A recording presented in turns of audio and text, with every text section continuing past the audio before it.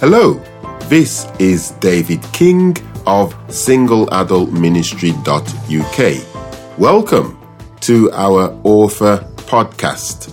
In these podcasts, we give the opportunity to an author or speaker to share an inspirational thought of their own choice and in their own words. May you be inspired and encouraged by what you hear.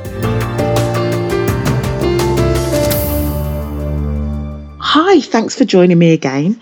This is Andrina from Birmingham, England, and you're listening to part 2 of Finding God in Disappointment. In part 1, we visited the story of Rachel, Leah and Jacob, but we looked at it from Rachel's perspective. We discovered that whilst Jacob was given a bad deal in this whole situation, Rachel probably had a pretty hard time too. She was due to get married to the love of her life. All the plans were made. Then her father pulls a fast one and her fiancé Jacob gets married to her sister Leah instead.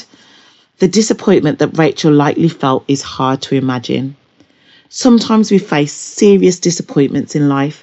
It can hurt when God doesn't appear to be answering our prayers, or he doesn't appear to be answering them in our required time frame. It can leave us feeling angry, frustrated, sad, or even disillusioned with God and his love for us. So the question is, what do you do when you're faced with one of life's disappointments? Now, my first suggestion is to try to keep things in perspective. There was likely a reason that things didn't work out the way that you hoped. If you're honest with yourself, can you maybe understand why things didn't go the way you planned? If it was a job opportunity, would that really have been the best job for you? Sometimes, on reflection, we can see why God may have protected us from that situation. And if we got that thing that we were so desperate for, it may not have been as amazing and perfect as we expected, and it might not have fulfilled us in the way that we would have hoped. Only God knows this. Sometimes, however, things don't work out and it just doesn't seem to make sense to us. We can't understand why it happened or didn't happen, or why God would allow it to happen. At this point, we have to rest in the knowledge that God is a sovereign God and he knows what he is doing. In Isaiah 55 verses 8 and 9, God tells us that his ways are not our ways and his thoughts are higher than our thoughts. Sometimes we just have to say, okay, God, I don't get it, but I'm going to trust you.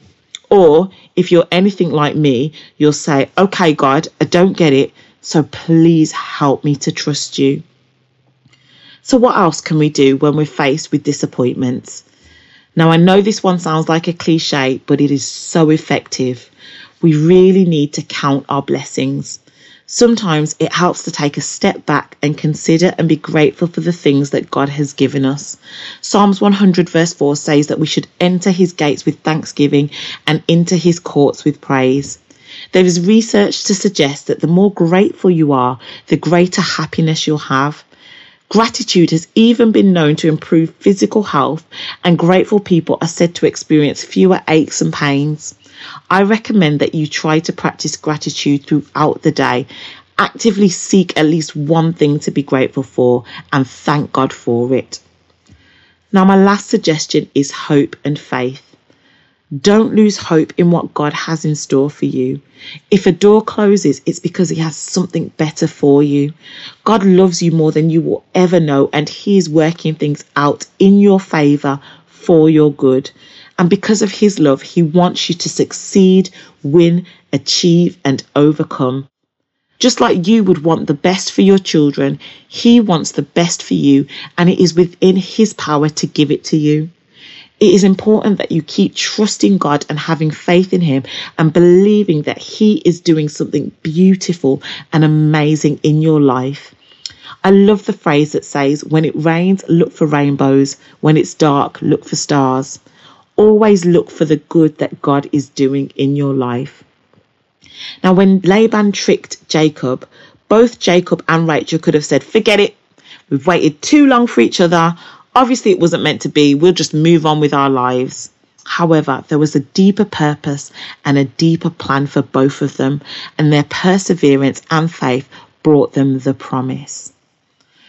Ask God to reveal his love and plan for you, even in the midst of your disappointments. Ask him to remind you that he is working it out for your good.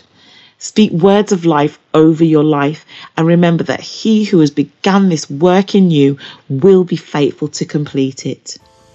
Thank you so much for listening. I'd really love to hear how God has brought you through your times of disappointment. Please feel free to find me on Facebook through my Divine Introductions page. I look forward to hearing from you soon. Take care and God bless.